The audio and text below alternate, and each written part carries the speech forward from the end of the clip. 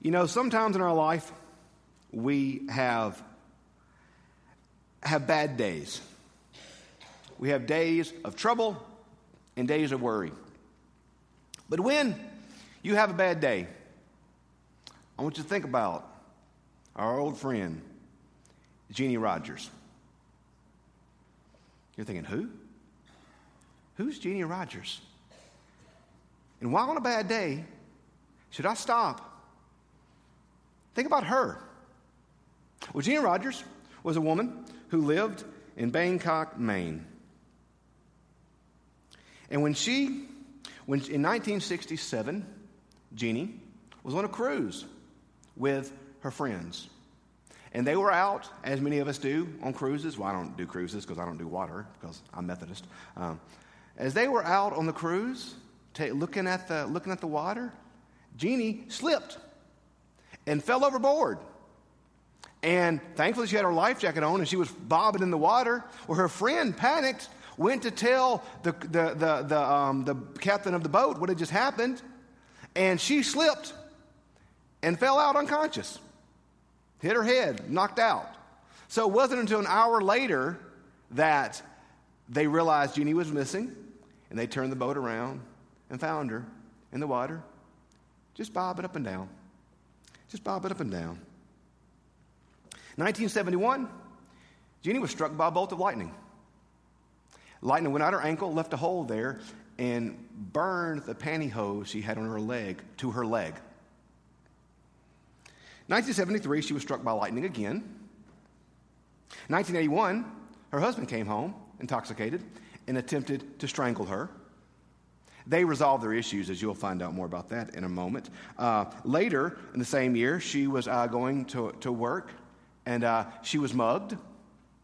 She punched one of the muggers in the nose and got away. Later, while working at the same job, she and her son were walking down the road, and her son looked up and said, "Mom, look, it's a funny bird." It was a bat.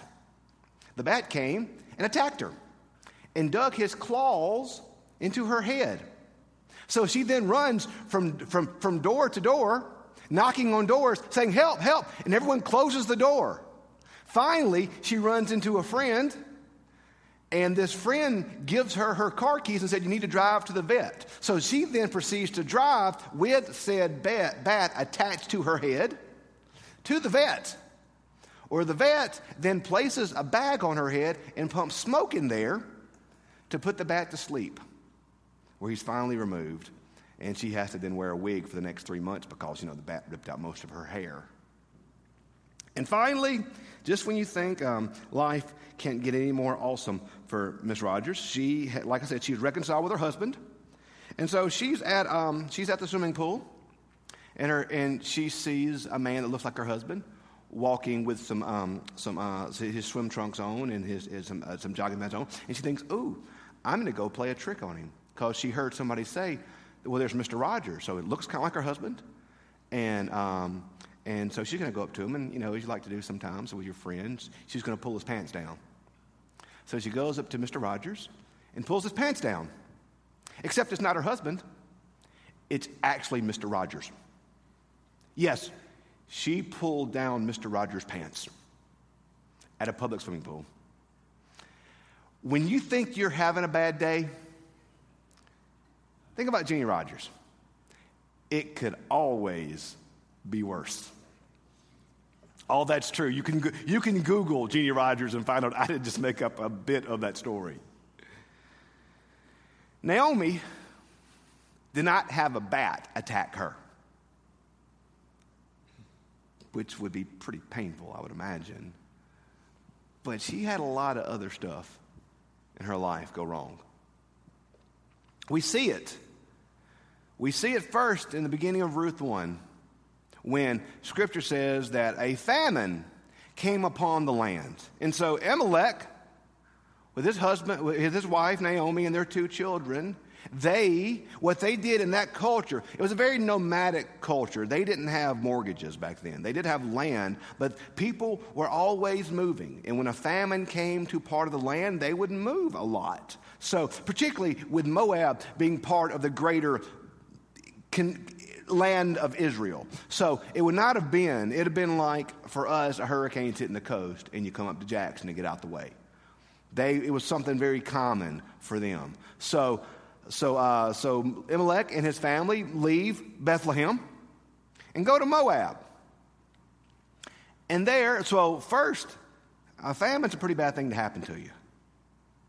Then they get to Moab, and Elimelech dies. So this leaves Naomi destitute. There's really no way you can provide for yourself. She does have 2 sons, so she gives her 2 sons in marriage to Oprah and to Ruth. And then 10 years later, her sons die.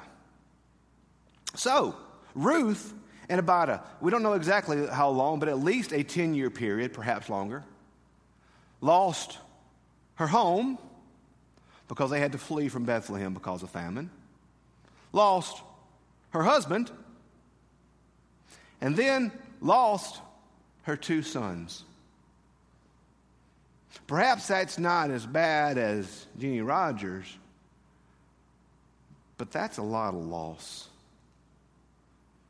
I used to joke when you read the book of Job, you know, the person who has the worst line in the book is Job's wife, where it says she comes and looks at Job and says, "You should curse God and die." I've often said you can't find that in the Hallmark greeting card section. There's no curse God and die card. But as I read the story of Job longer and talked with more friends, I realized the reason why Job's wife was so broken was because everything Job lost, she lost tenfold. So she lost everything. Just like Naomi. Naomi lost everything. Lost her home, lost her means of provision, lost her husband, now lost her 2 sons. And notice a word. I always think of something Sam Morris taught me. Sam always said in Scripture, when you see a word, pay attention to what Scripture says. It's God's word. It's God's true word. So pay attention to what Scripture says. But then in Scripture, if you see a word mentioned more than once, you see it mentioned twice or 3 times, that's God's highlighter. That's God's way of saying, pay attention here. Pay attention to this. So, as we read Ruth 1, did you see a word that Naomi used a couple times to describe her condition, describe how she felt? Bitter. The Lord has dealt bitterly with me. He has visited me with calamity and with death. Later, when they go to Bethlehem, Scripture says, the women come out to meet her and say, "Naomi's here, Naomi's here." Naomi says, No. Do not call me Naomi. For the Lord has dealt bitterly with me. Call me Mara. Mara is the Hebrew word for bitter. Naomi has lost everything. She's bitter. She's bitter at God. She feels like God has laid this upon her. I wonder why. I wonder why Naomi felt so strongly that all of this loss and all this pain and all this hurt, that this was in some ways God's judgment, God's punishment to her, that the Lord is dealing bitterly with her for some reason. I wonder why she felt that. Now, part of that could be that was the prevailing thought of the Jewish people. But I think there's more. Brian asked Max how well he knew his Old Testament this morning. Let me ask you, the congregation, this morning, how well you know your Old Testament. Are you familiar with Deuteronomy 23, verse 3? Probably not. I wasn't. You know what the command of Deuteronomy is? The second giving of the law. If you remember your Old Testament, the book of Exodus and Leviticus is where the law was given to the first generation. That generation rebelled against God. So then the law is given again, Deuteronomy, a second giving of the law, to the children as they prepare to go into the land, the promised land. So Deuteronomy is the second giving of the law to the people. So in Deuteronomy 23:3, there's a very specific command that God gives the people. You know what that command is? You shall not intermingle, and you shall not marry anyone that is a Moabite. The Moabites were the descendant of Lot. If you remember the story of Lot after he was rescued and things kind of got weird from there. Moabites were the descendants of Lot. And in Deuteronomy 23, verse 3 says this, "No Ammonite or Moabite shall be admitted into the assembly of the Lord. Even to the 10th generation, none of their descendants shall be admitted into the assembly of the Lord. Because they did not meet you with food and water on your journey out of Egypt, and because they hired against you Balaam, son of Beor, from Perthra, from Mesopotamia, to curse you." Scripture's clear. Don't intermingle. Don't intermarry the Moabites. So, where did Elimelech and Naomi flee when the famine came? Moab. And who did Elimelech and Naomi allow their sons to marry? Moabites. I wonder if Naomi's thinking, well, of course this is what happens. Of course. We broke the law. We did the very thing that Deuteronomy said not to do. In a time of fear and of doubt and of famine, we did the very thing that the Scriptures explicitly tell us not to do. Not only did we leave Bethlehem, not only did we leave our people out of doubt and fear and famine, not only did we leave home, but we went to the one place that we're told not to go. And not only when we got there to the one place we weren't supposed to go, we did the one thing Scripture tells us not to do. We let our sons marry Moabites. Of course. Of course God's going to kill my husband. Of course God's gonna kill my sons. Of course the Lord's gonna deal bitterly with me. Look what I've done. That's why she tells her daughters-in-law, go. No, don't go with me. No, nothing good can come from you coming with me. Look at what I've done and look at how the Lord's punished me. Go back to your homes. Perhaps, and notice she says, find safety and security. Because you come with me, and look what I've done. Of course it ends this way. Of course it does.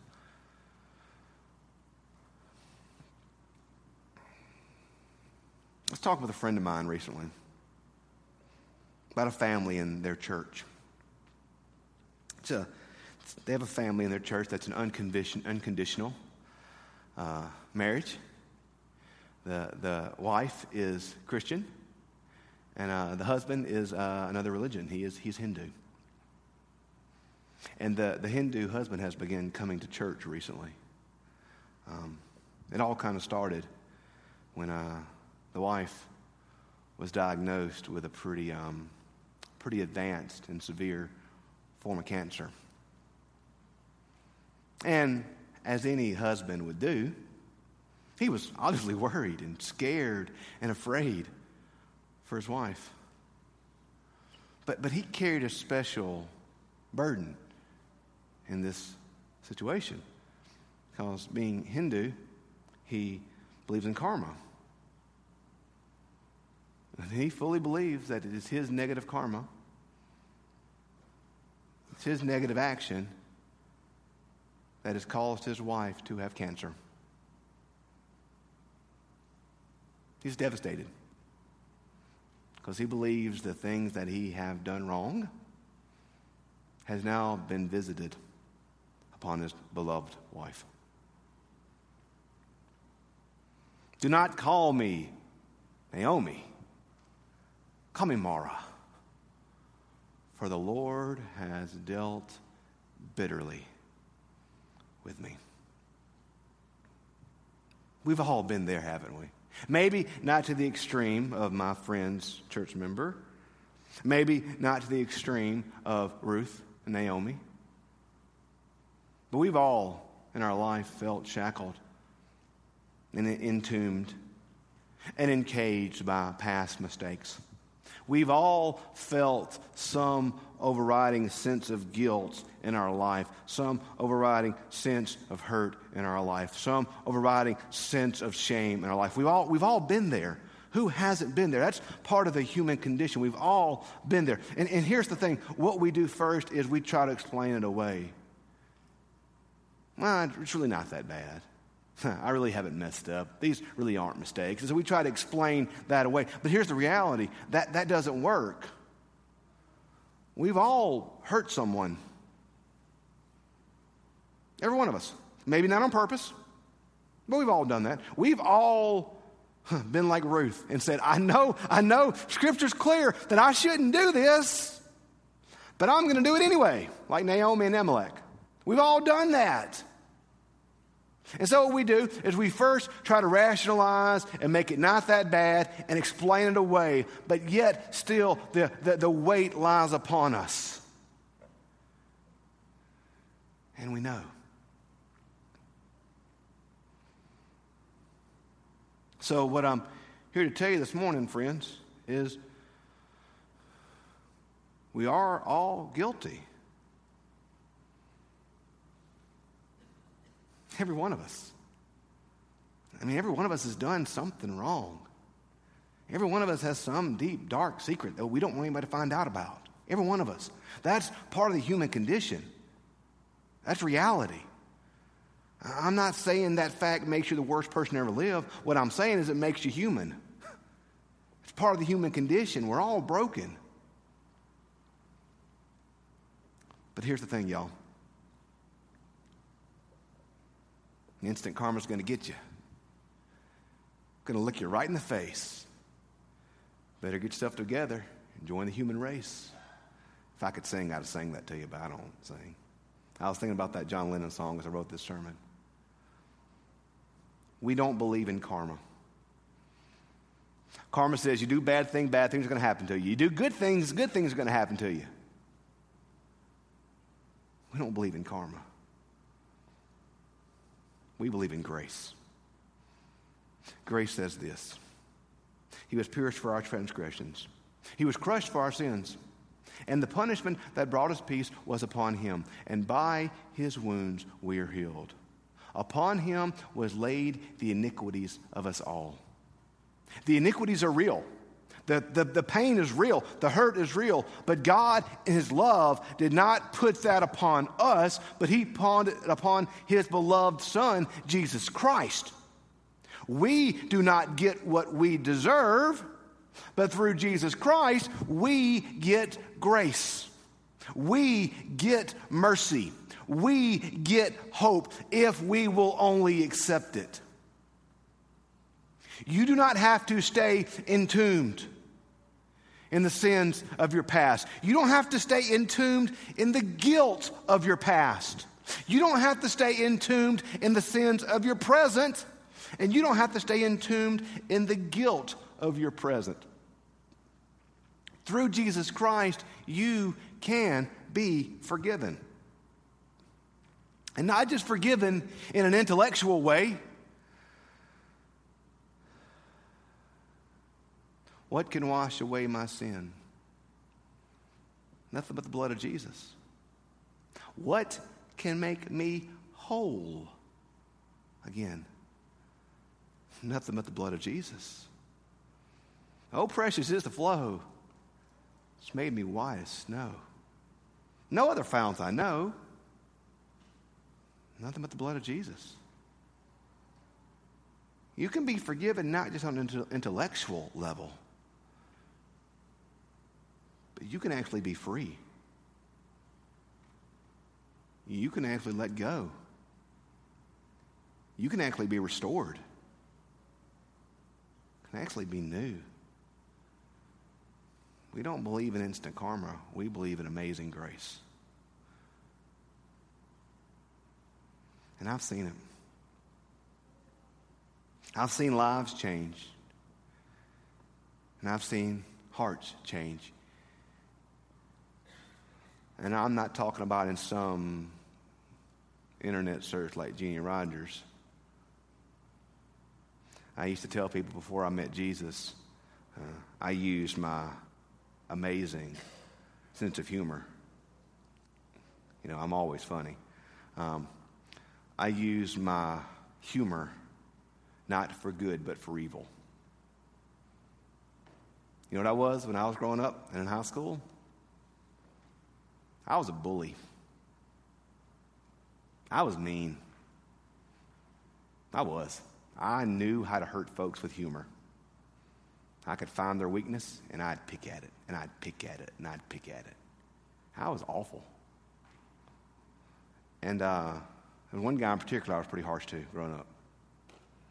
And a few years ago when I was in Petal, he and his wife started coming to my church. And he got saved. And I baptized him.